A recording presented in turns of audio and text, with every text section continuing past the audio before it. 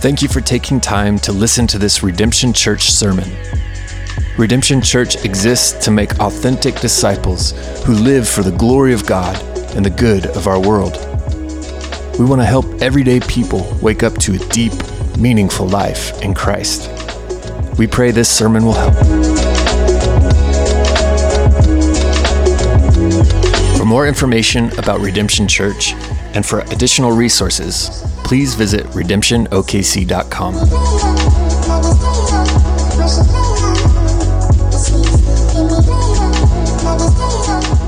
We are going to be in Acts chapter 8 today, so if you got your Bibles or your app or whatever it is you want to find that to follow along, jump in there. We're going to be in Acts chapter 8, and as you're turning there, I want to share with you a headline that I saw in the paper this week. And so I'm going to give you a minute just to take that in, absorb everything you're seeing there.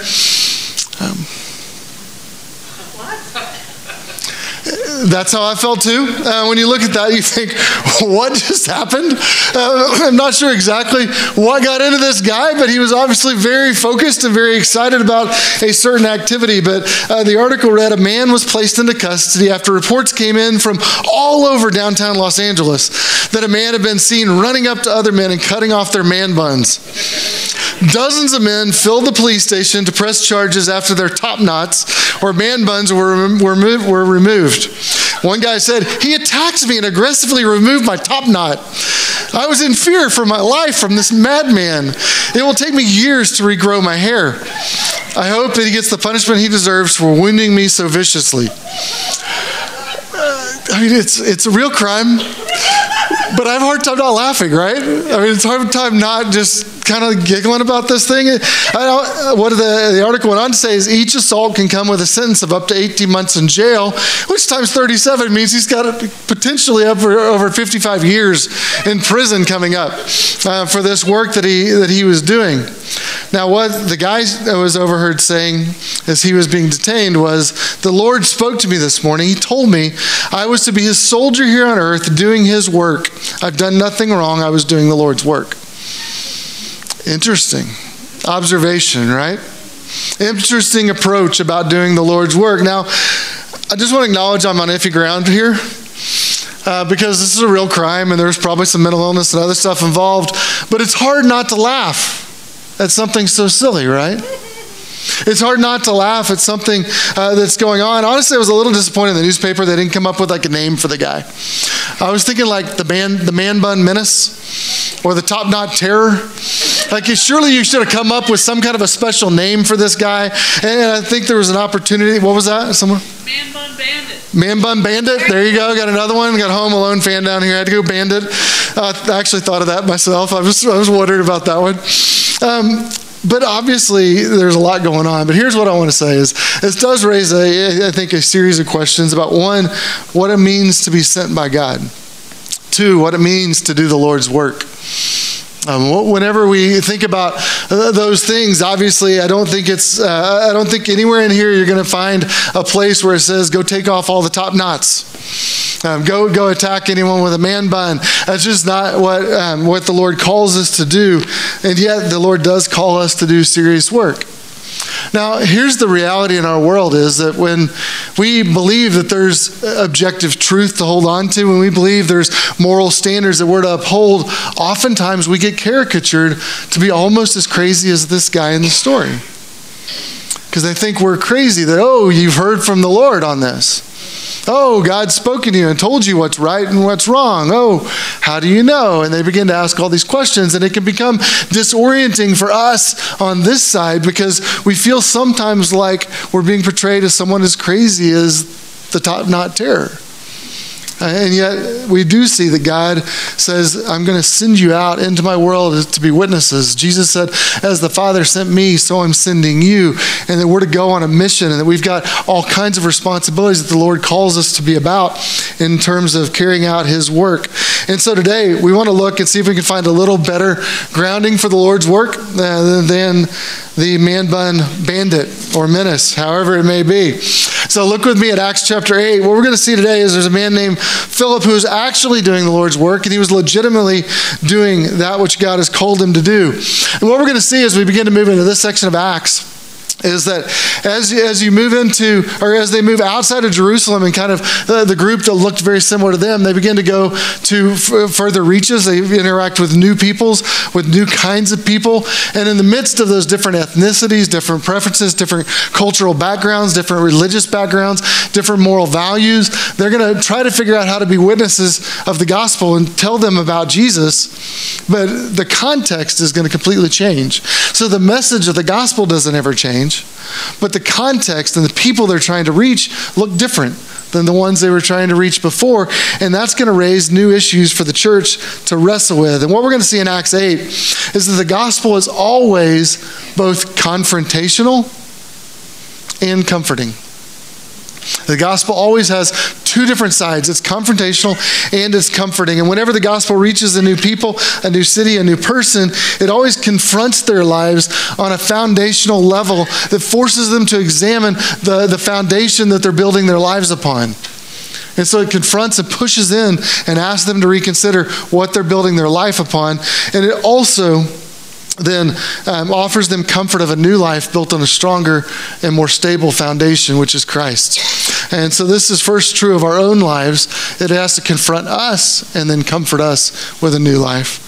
But then it's also true as we seek to share the gospel with those around us and spread the good news of Jesus with those in our city and around the world. So as we're going to look at, here's what we're going to do. It's a long passage, and I'll just say this up front. There's some crazy stuff in here. And every time I looked at it, I kept telling Chase this week, I was like, dude, I don't know how to get through all this. And some of it I'm just going to have to table and we'll have to come back to later.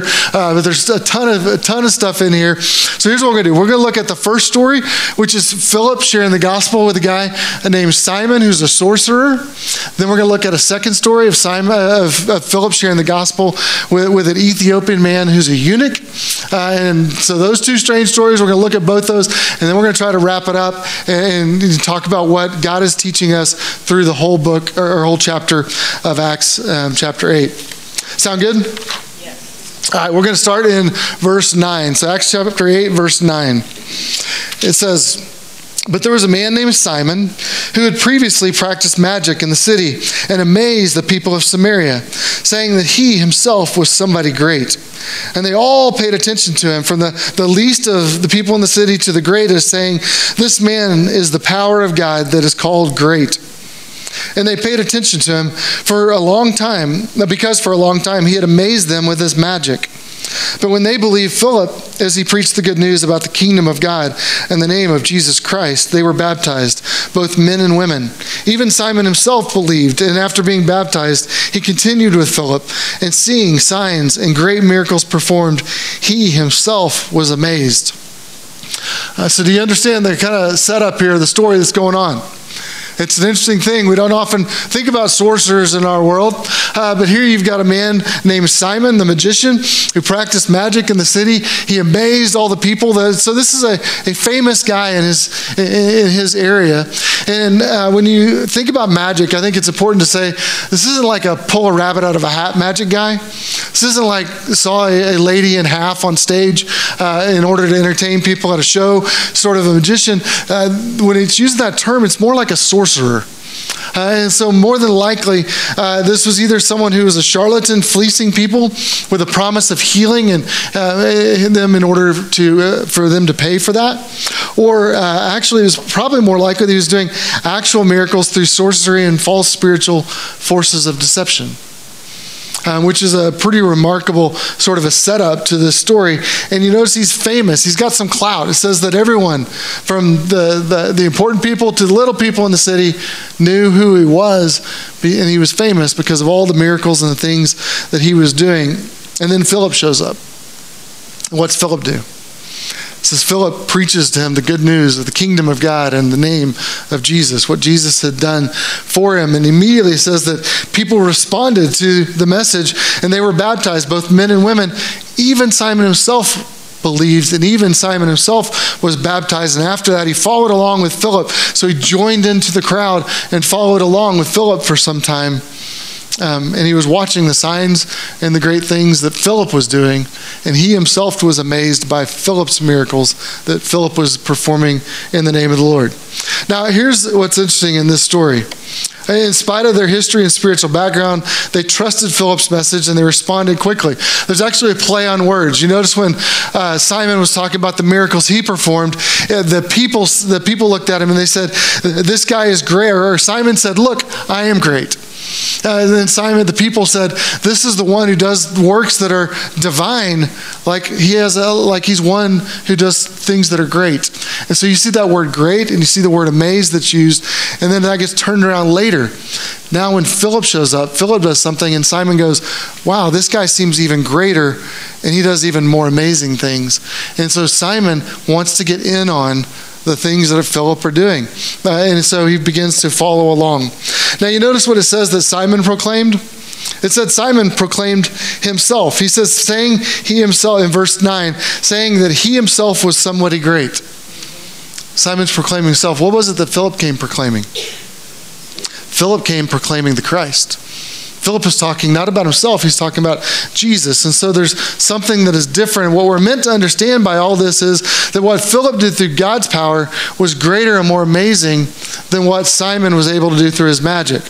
Now you notice it also uses the word that he's watching and he's seeing all the signs that Philip is doing.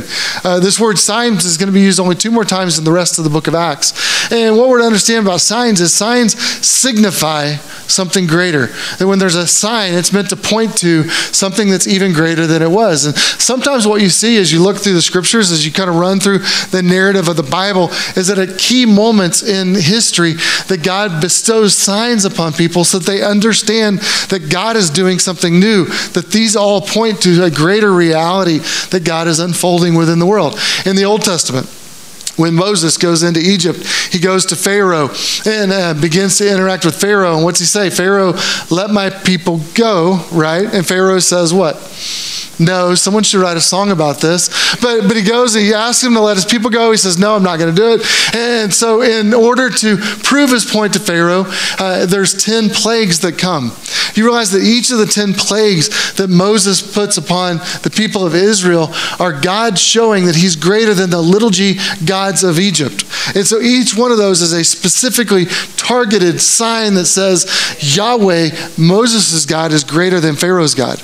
And so 10 times he gives a sign that says the God of the Israelites is the true God and he's greater than you. And so there's these miraculous things that take place and it proves God's point. So Pharaoh eventually goes, why don't you guys all move out? And the Israelites leave and they walk away. Not only that, they end up taking all the stuff from Egypt and they walk out and go and head towards the promised land. Now they trip over themselves. It takes a while to get there, but that's another story for another day. But what you're meant to see is that God sends signs at this key moment as he's delivering God's people out of bondage in Egypt so that they could go and become their own nation.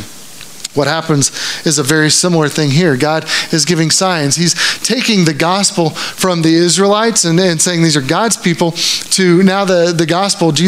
Remember Jesus said in Acts 1:8, the kind of theme verse of this entire book, that you'll be my witnesses in Jerusalem, in Judea, in Samaria, to the ends of the earth. So it's gone from Jerusalem, now they're in Samaria, and God's giving signs saying the witnesses that are bringing this message of good news about the kingdom, about Jesus, they're from the true God.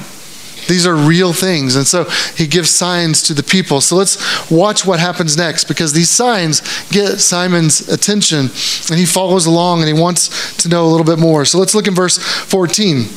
It says, now when the apostles at Jerusalem heard that Samaria had received the word of God, they sent Peter and John, who came down and prayed for them that they might receive the Holy Spirit, for he had not yet fallen on them, but they had only been baptized in the name of the Lord Jesus. Let me stop there for just a second. Part of what's going on here is, remember in Acts 2, the Holy Spirit descends upon all the people there in Jerusalem, and they begin to speak in other languages. They begin to understand the words that are going, and the message of the gospel goes forth so that it's replicated in all these other tongues and all these other languages, and they're hearing the message of God ripple out into the rest of the world to fulfill that promise that God had given them. They were to be witnesses and carry that message. Now they've gone from Jerusalem to Samaria, and it says they believe the message and they're baptized, but they don't yet have the Holy Spirit. And so in this time of transition, sometimes you'll hear people say that the Holy Spirit is a second blessing you have to ask for, but really what we see through the rest of the New Testament is that when we believe, that the Spirit comes into each one of us. And so we're baptized in the Spirit at the moment of belief, but because this is a time of transition where God is doing this new thing, there's a bit of a change that takes place, and they wait for Peter and John to come, and they lay hands upon them, and the Holy Spirit comes through this kind of a process of laying on of hands. So then you continue in the next verses, it says, when they laid hands on them, they received the Holy Spirit. Now when Simon saw that the Spirit was given through the laying on of hands, he offered them money, saying, give me this power also, so that anyone whom I lay on my hands may also receive the Holy Spirit. And Peter said to him, may your silver perish with you, because you thought you could obtain the gift of God with money. You have neither part nor lot in this matter, for your heart is not right before God. Repent, therefore, of this wickedness, and pray to the Lord that, if possible, the intent of your heart may be forgiven you. For I see that you are still in the poison of bitterness and in the bond of iniquity. And Simon answered, pray for me to the Lord, that nothing of what you said may come upon me.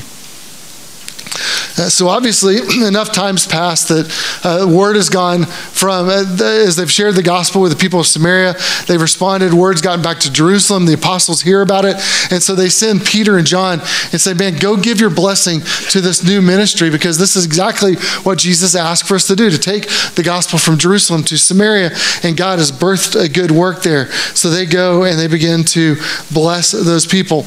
Now, the question I think for us is, why did God wait? Right? Like, why didn't God send the Holy Spirit? He does that later, and really throughout the rest of the New Testament, the Holy Spirit comes down immediately. Why is it he chose to wait here? I think there is actually an important object lesson that God wanted them to see. He wanted them to understand that the God who came down in Jerusalem was the same God that came down in Samaria. The people who were filled with the Holy Spirit in Jerusalem were the same ones that were filled with the Holy Spirit in Samaria. And so there's one people of God united by one Spirit through one Savior and Lord Jesus, which is a beautiful thing. And so people in two different groups are united in one people of God. Now, you have to think back to Israelites' history, right? When you think of Israel's history in the Old Testament, that Israel was the selected people of God. And what's happening now is this begins to ripple out to these other areas, and everyone's incorporated into this group that is now called the church. And as you begin to see this happen, part of what might happen is the people in Jerusalem would go, well, yeah, I understand that God's doing something good in Samaria, but we're the varsity and those guys are the junior varsity. Right, like we're the ones that it came to first, and that's kind of, I mean, God's tolerating them doing some good stuff, but they're kind of second class. They're not really the full-fledged followers of Jesus like we are, because we're the people of Israel, and this thing started in Jerusalem. And so what's happening here is God saying, no, there is no varsity, junior varsity. There's one people of God. And so John and Peter, the same ones that were there at the beginning to start this thing in Jerusalem, move out and they go to Samaria, and through the laying on of their hands, God's doing the same thing in Samaria that he's doing in Jerusalem. And what you're meant to understand is that there's one God over Jerusalem and over Samaria. There's one Savior of those in Jerusalem and those in Samaria. There's one Spirit who inhabits the church in Jerusalem and the church in Samaria. And together these people are now one people of God. And with all their differences between Jews and Samaritans, with all their differences culturally, with all their different religious backgrounds and ethnic backgrounds and preferences and morality, they've been brought together in a beautiful picture as one people of God, which makes what happens next even worse, right? Because what's Simon say? Simon goes, hey, man, I want in on this action. Like, I want to get a little piece of that. Like, tell me how you did that. What exactly is the laying on of hands technique to give this Spirit and make this powerful thing happen? Tell me, can you teach me this technique, or can you give me this authority? Can you give me this role so that I can be like the important guys that come and get to be the ones that everyone's dependent upon to do this? He completely misreads the situation, doesn't he? And what you see is that the Simon's old ways of being a magician and quoting incantations and doing magic and doing all these things are still with him. So he's bringing his old way and saying, how do I somehow take my old way and marry it to this new thing that's going on so that my magic can get even better? And I can become even more powerful, and I can become even more famous. You remember what it was that Simon preached to the people? He was talking about how great he was. So he's wanting to somehow leverage this and use this to make himself even more great and be even more amazing to all the people around him, which is a bit of a problem, isn't it? Now, the theological term for this is syncretism. He's trying to synthesize or combine his old ways with this new way and create some kind of a new religion that I'm just going to add Jesus and add the gospel and add this Holy Spirit thing and maybe this laying out of hands technique thing into my magic that I like to do, but I'm going to continue my life sort of as is. And so Peter confronts Simon.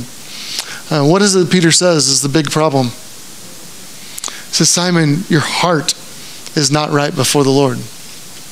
That at your core, something's still broken, something's still wrong. That you've not yet trusted the Lord. For I see that in your soul there's still the gall or the poison of bitterness. You're still in chains of sinfulness. You're in bonds of iniquity, he says. Meaning, he's telling me that the salvation that you said you trusted, you never really trusted. What Peter's saying is, I'm now seeing the true state of your soul. Friends, it's a scary thing to think about, because what happens with Simon apparently is that he intellectually understood the message about Jesus, and he professed faith. It says he was baptized. He even followed along with the people of God. And what's revealed through this, Peter says, is there was never any heart change. That you intellectually understood and you said, I would like to somehow co-opt some of this, but I never really trusted in the gospel, and which means he was never really saved. Friends, there's a difference between worldly sorrow over consequences and gospel repentance over sin. So we can look at the consequences and be fearful. We can look at the benefits and say, I would like to grab hold of those. But there's something different about gospel repentance that says, I need to turn from my own way and trust the way of the Lord. And so I'm going to repent and begin anew. And so as you see in verse 24, Simon doesn't appear to get it even then, even after his confrontation. He says, pray for me to the Lord that nothing of what you said may come true. Meaning he's fearful about the consequences. I don't want any of that bad stuff to happen. But he himself doesn't pray. He doesn't fall down on his knees and ask for mercy. He doesn't cry out to the Lord, Lord, help me. He just says, well, if bad stuff's going to happen, can you pray and take that curse off of me so that none of the bad stuff happens to me?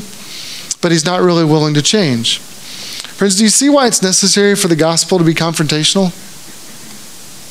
See, the gospel has to confront us in our old ways. The gospel has to come and be and kind of get in our faces, and because we have to repent of our old ways and turn to trust God alone.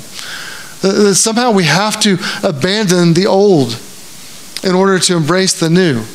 But we can't hold on to both because that's ultimately going to lead us down a path like that which we see of Simon. And so when you think about this, his heart was not right because it never really embraced the gift of God that comes only by grace. You know, the specific charge Peter gave to him. He says, you thought you could obtain the gift of God with money. What's he saying? I mean, you thought you could buy God out. You thought you could obtain this gift for yourself through your own works, through your own earning it, through your own deserving it, through your own, like if I pay enough, if I put the right thing in, if I give something in, I can get out this gift of God and I can have this power for myself. I can obtain it for me. But gifts don't work that way, do they? See, if you try to buy a gift, it's no longer a gift.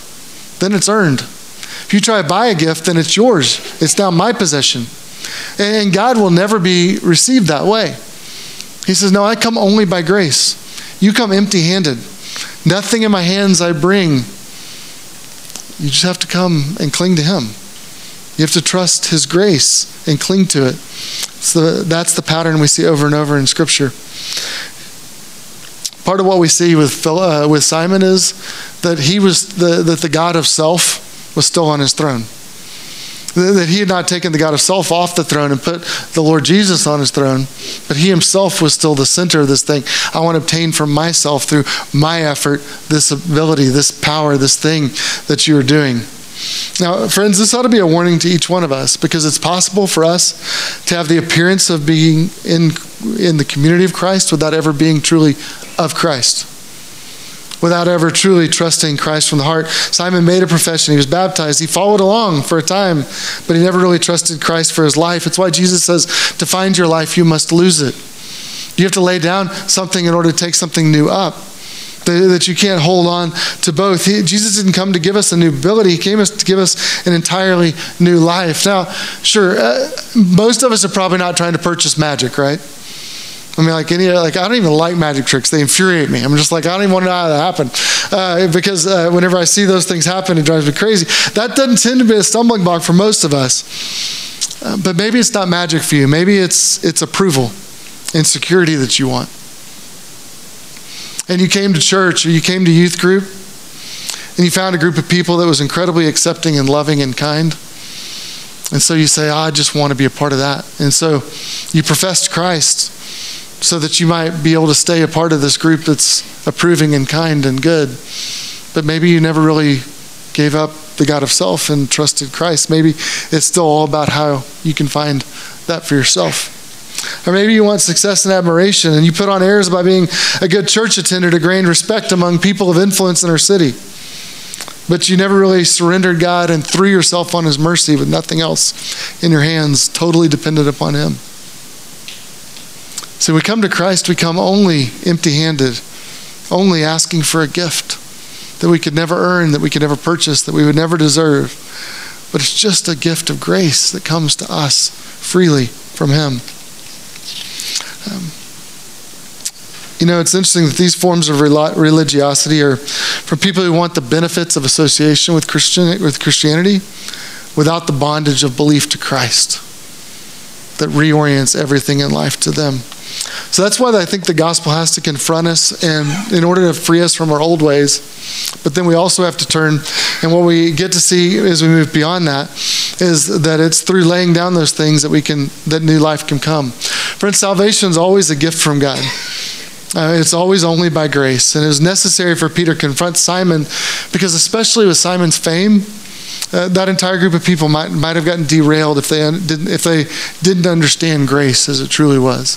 And so Peter had to confront him and expose him as the fraud that he was, so that the infant faith of that entire community might not be derailed, so that they might be freed from the chains of their sin. And salvation was at stake here.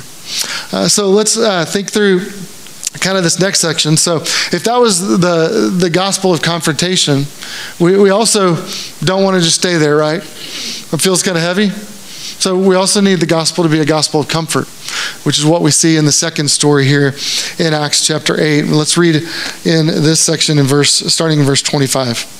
Or I'm sorry, 25. Now when the apostles had testified and spoken of the word Jesus, they returned to Jerusalem, preaching the gospel to many villages of the Samaritans along the way. Now an angel of the Lord said to Philip, "Rise and go to the south to the road that goes down from Jerusalem to Gaza. This is a desert place." And he rose and he went. And there was an Ethiopian, a eunuch, a court official of Candace, queen of the Ethiopians, who was in charge of all her treasure. He had come to Jerusalem to worship and was returning, seated in his chariot, and was reading by the prophet Isaiah. And the Spirit said to Philip, "Go over and join this chariot." So Philip ran to him and heard him reading Isaiah the prophet and asked, "Do you understand what you're reading?" And the man said, "How can I unless someone guides me?" And so he invited Philip to come up and sit with him. Now the passage of scripture he was reading was this, from Isaiah 53. "Like a sheep that was led to the slaughter, like a lamb before its shearer is silent, so he opens not his mouth. In his humiliation, justice was denied him. Who can describe this generation? For his life was taken away from the earth." And the eunuch turned and said to Philip, "About whom, I asked, does the prophet say this? Was he talking about himself or was he talking about someone else?" Then Philip opened his mouth and beginning with this scripture, told him the good news of Jesus. So that as they were going along the road, they came to some water, and the eunuch said, "See, look, there's water. What prevents me from being baptized right now?" And he commanded the chariot to stop, and they both went down into the water, and Philip and the eunuch, and Philip baptized him. And when he came up out of the water, the Spirit of the Lord carried Philip away, and the eunuch saw him no more. And he went on his way rejoicing. But Philip found himself at Azotus. As he passed through, he preached the gospel to all the towns until he came to Caesarea. So this is a pretty amazing story as well, and it's kind of a strange story with the appearance of angels. You get kind of this divine hyperspace that Philip gets jumped to another place. But there's an interesting take here because it's a seemingly irrational ministry decision, right? God comes to Philip, and there's this thriving ministry in Samaria, and he says, hey, I want to send you out to this desert place by yourself. It's like, so leave this really thriving ministry and go off to a place by yourself where it's in the middle of the day, where it's incredibly hot. There's almost no one out here at that time of day. It's in the middle of nowhere. And this appears to be just a chance encounter, right? But what we see is it's actually a divine appointment that Philip has with this Ethiopian man. This is a God opportunity that comes his way, and God drops him in a place, and he just happens to be in a place where a chariot comes by with a dude reading Isaiah out loud.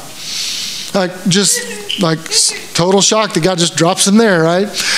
So there's obviously the Lord is at work here, and by his Spirit is doing something miraculous. Now, here's what's interesting. This guy's a long way from home, right? He'd gone up to Jerusalem to worship, and yet he's from Ethiopia. Ethiopia was probably what we think of as modern-day Sudan, and so this guy is a long way from home. But it's interesting how different this man is from Philip. Philip's a commoner. He's a Jew. He's not a trained religious expert, but he's being sent out to go talk to this guy, and this guy is in the upper echelons of a kingdom. He works directly and reports directly to the queen. He's a dark-skinned African. He's also a very wealthy man. This was an important trade route into and out of Africa with gold mining and all kinds of other thriving business. So this man's likely incredibly wealthy, very different station of life than Philip, and yet God sends Philip there to go share the good news with him. Now, this man's also a eunuch. If you don't know what a eunuch is, you should look that one up. If you've got kids here, you can explain it to them later. But what happened in that culture was they often would castrate a man when he was young in order to help him be undivided and completely focused on his work. They thought somehow that was going to alleviate any kind of distractions at the office and be able to allow him to do really, really good work. And so this was a common practice in that day. It's interesting, he was probably also a God-fearer, meaning he was someone who worshiped the God of Israel, even though he wasn't Jewish in terms of his own ethnic background. Now, the interesting thing about this is Deuteronomy 23:1 says, it's just the Bible, I'm just the messenger. It says, no one whose testicles are crushed or whose male organ is cut off shall enter the assembly of the Lord. Meaning that you were able to get to the outer courts of the temple, but if something was wrong in that arena of your life, you weren't able to go into the temple and worship fully amongst all the people. And this was part of the law in the Old Testament. And so this man who was a eunuch had gone to Jerusalem and was worshiping and was then leaving. And you notice what happens here. He's reading a section out of the Old Testament, out of the book of Isaiah. And that book is about the suffering servant. Now here's what's remarkable about that. All of it points to Jesus and Jesus' death and what Jesus was going to do for him.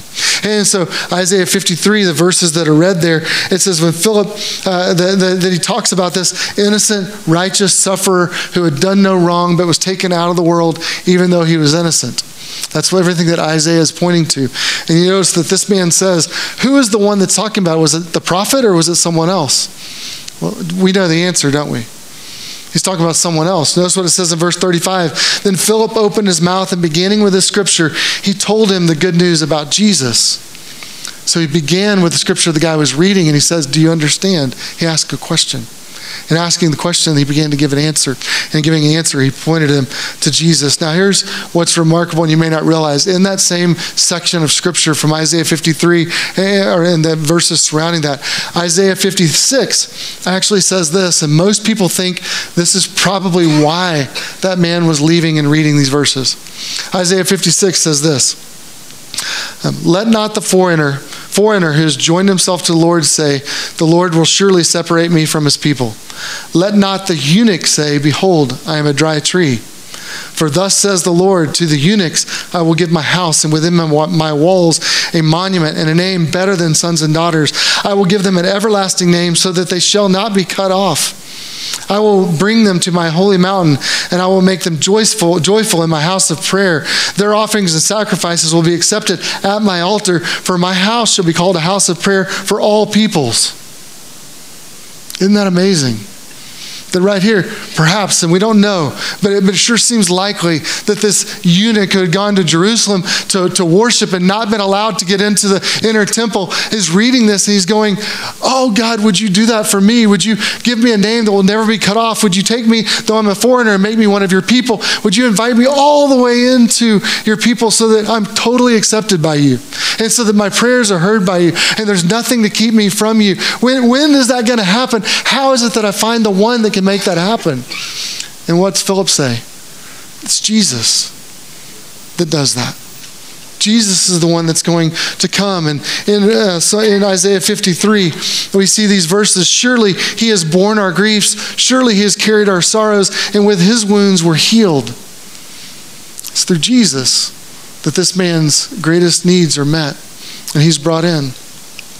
And so immediately he responds with faith and just says, how do I connect myself to this one? And it's through baptism that he does so. Friends, I don't have time to walk through all this, but I want to just look at this last question.